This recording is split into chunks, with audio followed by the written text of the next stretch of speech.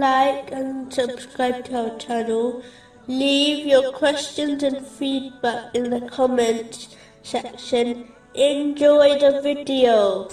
Moving on to chapter 62, verse 10. And when the prayer has been concluded, Even though this verse refers specifically to the Friday afternoon prayer, nonetheless, it is important for Muslims to establish all the obligatory prayers in a narration found in Jami' Tirmizi, number 2618. The Holy Prophet Muhammad, peace and blessings be upon him, warned that the difference between belief and disbelief is abandoning the obligatory prayers.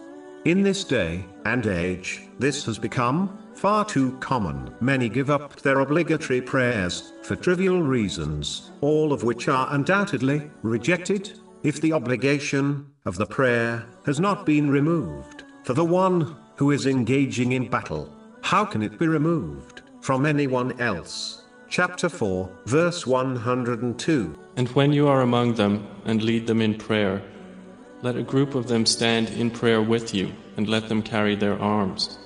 Neither is the traveler or the sick exempt from offering their obligatory prayers. The traveler has been advised to reduce the amount of cycles in some of the obligatory prayers in order to reduce the burden for them, but they have not been exempt from offering them. Chapter 4, verse 101. And when you travel throughout the land, there is no blame upon you for shortening the prayer. The sick have been advised to perform dry ablution if contact with water will harm them. Chapter 5, verse 6. But if you are ill or on a journey, then seek clean earth and wipe over your faces and hands with it.